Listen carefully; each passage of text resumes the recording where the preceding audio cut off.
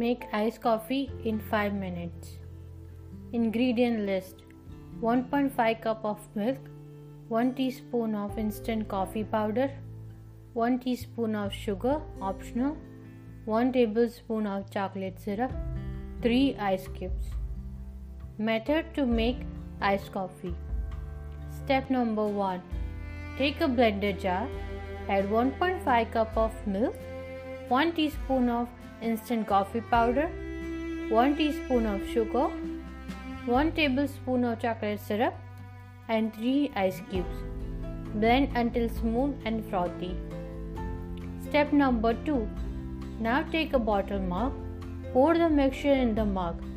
Your incredible instant hazelnut iced coffee is ready to serve. Notes: here I am using hazelnut flavor instant coffee powder. You can use any flavor instant coffee powder. You can use more ice cubes to make it more chilled.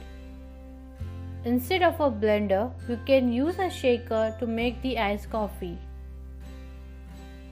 Also, you can serve your iced coffee with several different toppings or as it is.